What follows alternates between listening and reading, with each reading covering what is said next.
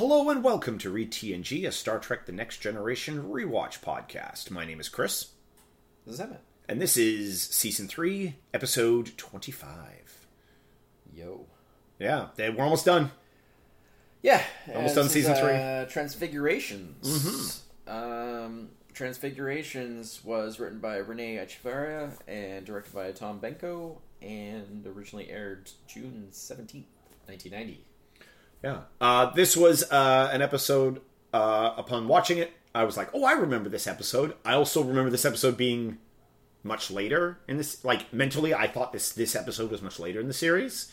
I was like, oh, this is a Season 3 episode? Oh, okay. All right.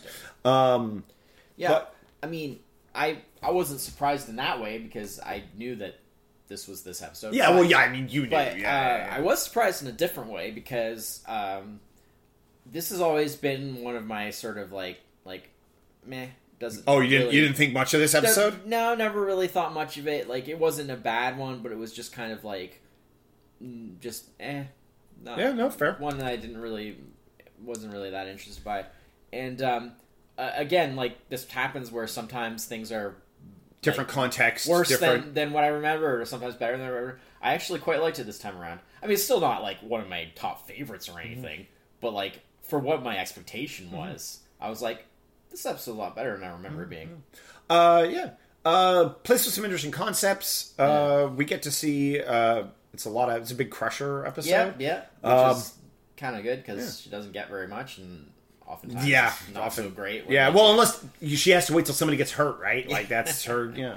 A lot of people get hurt in this episode. Yeah. So and then getting healed. It fires off with the Enterprise is out doing its thing, and they come across... They're like, on the borderline, like, bored because, like, it's a super routine mission. They're just, like, mapping, like, a star cluster or something. Yeah. And they're just like, it's a quiet time on the ship. Sure, yeah. There's time for everyone to just kind of hang out. Yeah. And, like, you know. We get some an amazing 10 forward scene between Geordi and Worf. Where Worf is giving Geordi dating tips. Well, again, going back to that whole, like, Geordi has no luck with the ladies. No luck in love kind of thing. And I didn't realize, like, that girl, that he's, like, interested in this episode, and then there's, we'll get to that, but, like, the whole thing, how he finds this, like, new confidence and stuff, and they start to, like, actually start dating and stuff like that. I didn't realize that, because I always thought, like, this looks really familiar. The actress that's Christy Henshaw is the character, and I remember the character name because for some reason that always stood out to me. I don't know why, but the actress that is just like the guest actress there is like Julie Warner, who like actually went on to be a pretty like prominent feature actress. Like, she co-starred with like Michael J. Fox in Doc Hollywood. Oh, okay, and, sure. Yeah, like in the early '90s and stuff. Like basically Hollywood. after this episode, she like went on to do like some like really big features and stuff. It's just her. So that's kind of interesting because that doesn't happen very often. Usually they're just extras. Not extras, but you know what I mean. They're like featured, bit parts. I guess. Yeah, but like. Yeah, that doesn't often happen with those kind of like minor characters and stuff. I mean, sometimes obviously there's obvious ones like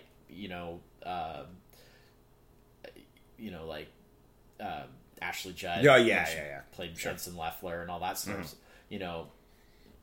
Or people come into it who are already. But that's like people that are like they're already somebody when they work. when they guest star in this. Yeah. Well, the act. Oh right. Okay. So basically, they find this like. Well, if you wreckage, and it's like this sort of like pod or whatever, and they find like a survivor, and it's like this alien dude. He's almost dead. And so Crusher's like, oh, I've got to link his vitals to somebody else's to like regulate them, and so she puts like a thing on the dude's like exposed brain, and then I love how she just like holds still Geordi, and then she just like plunks it in the middle of his forehead, and I was like. Really? That's where you put that thing? That doesn't seem like... I'm sure it's like... Or is it just like... It's like they're super medical technology. I'm sure it's fine. It just seemed so like all right. Yeah, I'm sure it's something they do all the time. And it's not a big... And then this is where there's like this energy pulse that goes from the alien to Geordi. and then they stabilize the alien and take him back to the ship, and he gets like a newfound confidence. Yeah. It kind of makes it basically. Sorry, it gives them like it's not a rewrite, but it gives them an out to sort of change Geordi a little bit. Like, from here on out, it's still his whole thing. The way that, it's still a part of his character. It doesn't go away. He's all like top of the world in this episode because of it. But that's part of the plot of the episode. He's Rikering it up, you could say. But that's part of the story of this episode. I watched it. There's a scene between him and Riker in the elevator. That's real good. This episode is kind of like... that's right. I just called the turbo lift an elevator. Yeah, it's fine. Whatever. You also say teleport every single time they use the transporter. I did use transporter. But like... in a way, this episode has an element of like... It's like the anti-version... It's like the opposite of like the Sarek episode. Where the Sarek episode was all like... Sarek comes on board the ship... And then it like disrupts everything and like makes people angry and fight and stuff like that. And then this is like this alien comes on board and like everything gets better. When people get hurt, he can just heal them. When Geordi has his troubles with his love life and he gets this new confidence and like it's all kind of like about how this alien affects. And even like the whole process. Well, and with Crusher, she like starts to fall for him. Yeah.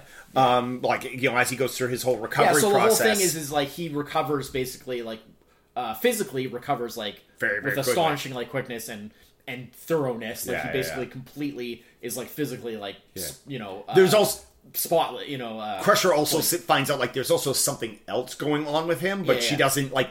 They like don't have the technology to figure it out. But like he's having like memory issues and stuff.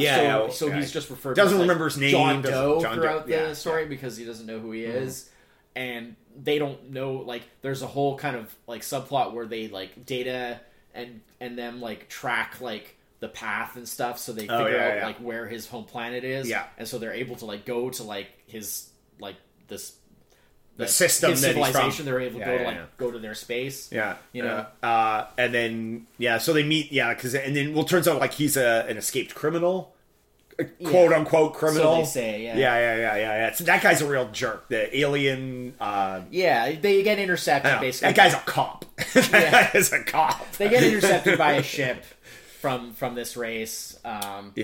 And pretty much like it's more or less the equal of the Enterprise, so they can't really, they don't really want to start anything too serious, So they got except it's not a little bit of diplomacy and stuff. Enterprise is plot armor, so it's never equal. Well, you know what I mean. They have to like figure out another way. They got to be diplomatic. They can't just sort of muscle over it.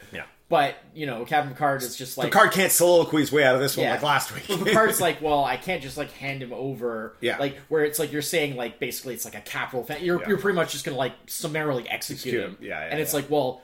Like, which, to me, I'm like... I need to know more about the situation. It's a bit of a funny situation, because, like, once again, it's just like... No, Picard, like, actually, you're supposed to just hand him over. Yeah. You have a bunch of rules that you say you follow all the time. They're like... Well, he just wants to know, like, what is the situation. But again, not his business. But he can't necessarily assume that, because maybe this guy's not legit. But like, again, it's not... Again, as, like, because, like, this group is an alien group that I guess they don't have prior contact with. Yeah. Like, there's a bunch of rules where, like, that none of that matters. He should just hand him over. Like, no questions asked. That's not... But the thing is that he doesn't know, like, maybe this guy isn't really the authority of But again, though, but that's not Picard's problem. Yeah, but... Because by the Prime Directive, none of the... He should just hand him over. The Prime Directive does not apply, because they're advanced... Yes, but they're unaware of... affecting they're not affecting the development of their civilization. Wow, they don't know that. Well, no, that's all the Prime Directive is for. Yes, but this is a first encounter situation. But the Prime Directive, that's not what the Prime Directive is for. The Prime Directive is to prevent the affecting like a less developed race affecting the development of their civilization. Okay, right? And if they're all equals, this is a first encounter. Like the Prime Directive doesn't apply to like their dealings with Ferengi. Well, no, but that's because they're equals. When the first time they met the Ferengi, I'm sure it did. No, because that's not what the Prime Directive is. You're mistaking what the Prime Directive is. Until you do thorough research, you have absolutely no idea if the race is lesser than you or not. Just because they have equal technology doesn't mean they are mentally equal with you. Well, it doesn't matter. Like, that's not something that they ever deal with. You know, a first encounter is going to have radical effects on an alien race. Well, the assumption is that if it's an advanced interstellar race, then they've met other aliens doesn't affect before them because they're just like whatever. Yeah. And it's a very wild assumption. And you even see it because these guys are just like whatever. They don't care. They're just it is. Well, hand him over or we'll blow you up. They're very muscular. And as it turns out, they actually are very aggressively muscly towards. They have the thing where they're able to like make everybody just not be able to breathe. Yeah. They got the So like clearly they do have like some pretty crazy tech that like actually does beat. What that was an odd one has to a certain degree. Right? So you got to be careful. Clearly, they didn't. At no point did they address that that doesn't affect data. I mean, it didn't affect data, but they don't show they just show data not affected by it. But he doesn't do anything. Data is just there and everyone just dies around it. That's kind of a problem. It doesn't really solve anything. Great, data's not affected. It doesn't really solve anything. The crew's still dead. It's like I am the captain now. Yeah. So, but and then the whole thing where the alien dude John Doe, finally remembers what's happening. This is what it's all about. And he it turns out their whole race is going through a transformative property. They're mutants becoming something new. He's becoming an X-Man, and basically his society is afraid of what's happening. Well, so the people in charge are obviously going to lose control of it. Yeah, so they've been basically just executing anyone who shows signs of the change early on enough that they can do that. There's some before anything can kind of get out of hand. It's not and basically it's not a hit you on the head allegory, but there's some allegories to. So basically, John Doe is part of suppression of. Yeah. So basically, John Doe is part of this group that tried to escape so that they could let this process play out as it's meant to, but it didn't go so well because the other people with this group when their shuttle crash or whatever it was. Everybody but him survived, so he's the only one who survived. But I like how he uses his powers to just cancel out. He just undoes it. No breathe effect and puts everyone back to normal. I'd love to know what that is. It's one of those It's they needed something to disable the Enterprise. And I thought it was cool. I mean, it's a lot better than just shooting them. It's cool, but I feel like it ventured into the realm of it's pretty fantastical, magical nonsense. Yeah, because it's just press a few buttons and now everybody on the ship can't breathe. What?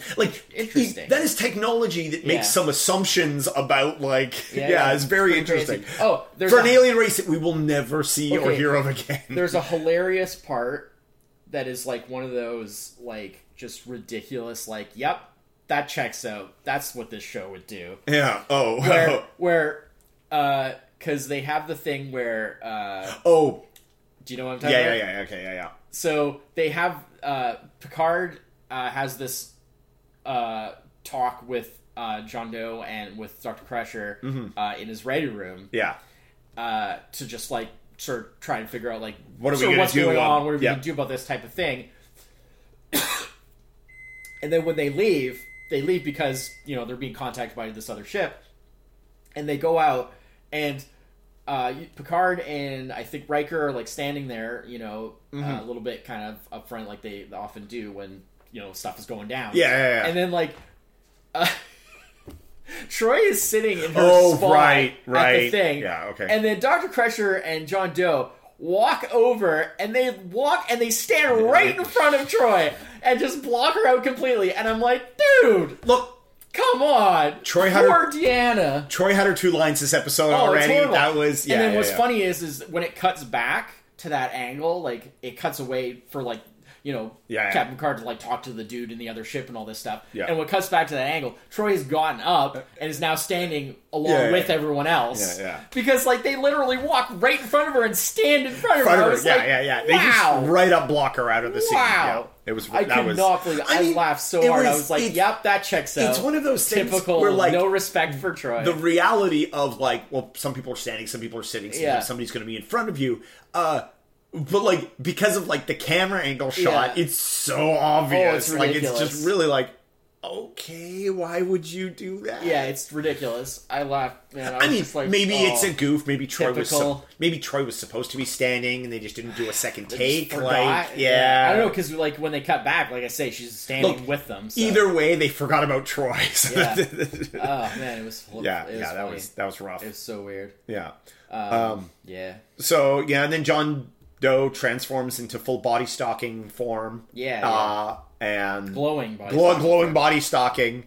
It was like a fine, like, you know, whatever rotoscoped effect. The only problem is like how his voice, like, clearly you could hear him talking through the stocking. Like, I was like, you could have cut a hole in that stocking or mic'd him differently so that wouldn't have happened. But all right, that's a choice, I guess. Well, it's because, like, I mean, it's just the miking. Yeah, well, on the set, and then like he's just standing there. They could have off recorded his audio. Oh, you know, like they could have made it sound. Why they didn't? Yeah. You know, I guess maybe they. Why did they? Maybe they were rushed, or maybe they only had access to him for like limited time. And why did they stand in front of Troy?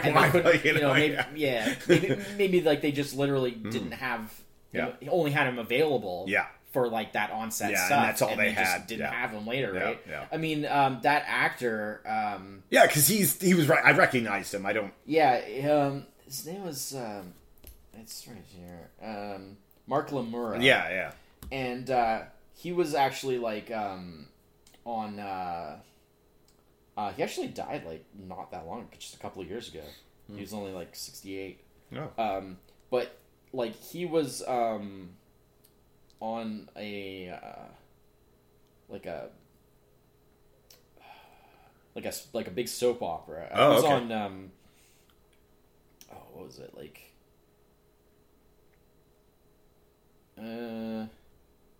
All My Children. Oh, okay, sure, okay, yeah, for like 11 years. Oh wow, all right. And his appearance on this show would have been like in the midst of like all of that, his sort of off and on of like on that show. Okay. So like, you know, he was definitely like a fair, and then in like after that he did like a lot of other like guest appearances like on thing. You know, he was on like 30 Rock, Damages, Law and Order Special Victims Unit, The Sopranos. Yeah, you know, so it's not surprising I recognize his face. And a lot of stage work. That's the other big. He did like a ton of stage work.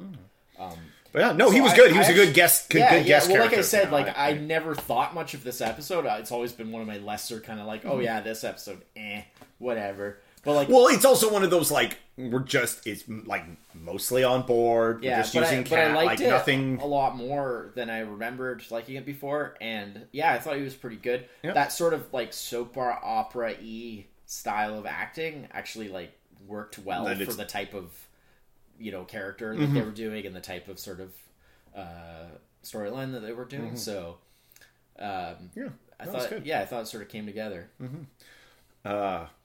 I like that they revisit the Worf Geordi thing later on in the episode too.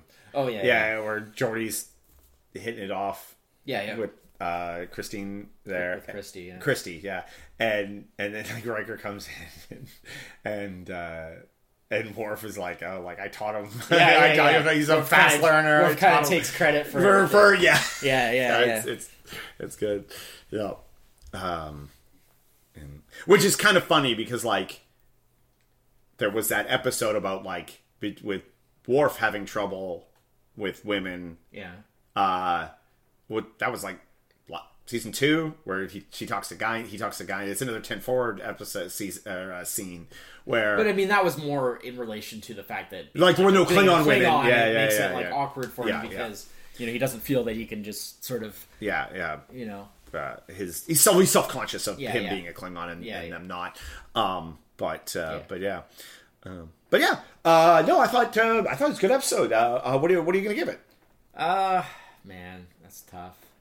It's good, but not super good. Well, it's pretty good, but like, I'm gonna go like high 7. High 7? Like close to 8. Yep.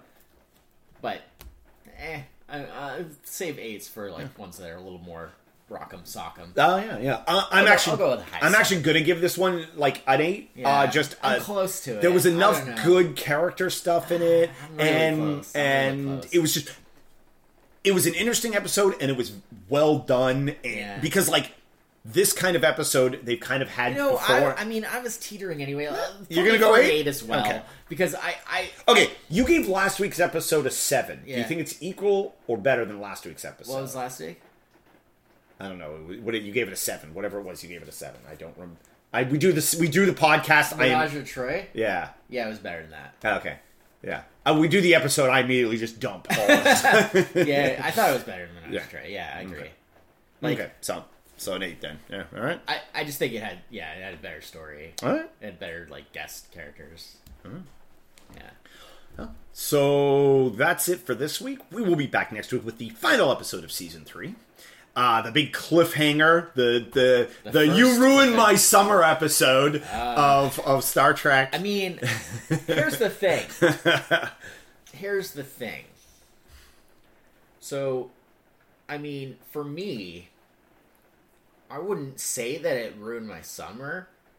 For me, it was just more like just mind-blowing. Like, it was just kind of like the concept, the way they did it. Anything like that at the time. Like, I didn't see like Twin Peaks when it originally aired. No, of course not. So the idea of like a really mind-blowing like cliffhanger like that, like I didn't really know, like that was the first time I really encountered that in a show. And it was a show that I was so invested in. Like I loved this show so much. Many years before we started seeing the season end cliffhanger as a regular like trope. Yeah, and I like how, because season 1 of Next Gen, obviously was a bit experimental because they didn't really know what the show was going to be yet. But it ended pretty strong. It was like standalone, but it kind of like set up like for the future. It was the neutral zone with the the reintroduction of the Romulans and all that. So it kind of set things up as like, oh, this could be what are they doing here? We're heading in. And they didn't do anything with it, unfortunately. But it was like a pretty strong, And then like season 2 ended with like the clip show, which notoriously was terrible. Yeah, there was a budget saver. Ran out of money. So this is the reverse, where they have all the money to do a crazy. Well, this was where they were just kind of like, okay, like we're on pretty strong track now. Yeah, the show is going places. And then they came up with the idea of like, let's do these cliffhanger things, and then it became tradition. Yeah. And every season from this point on did that, right? So, it just became a thing. So I remember, like, I mean, it's a long time ago. It's almost 30 years ago now, but I remember it was seeing it the first time, big deal, and it was very exciting. And I still get really excited, like. Not so much by the episode It's been a long time since I've seen this episode. Not so much by the episode itself. I mean, I remember... just sort of the concept, I remember being good, and I'm sure it will be, and hopefully it will be. We'll watch it, and I'll be like, cool. But 5. It's a 5. Well, here's the thing. First episode, next season, 5 together, that's a 10. But I will say, the cliffhanger still gets me. Yeah. Because it's so awesome.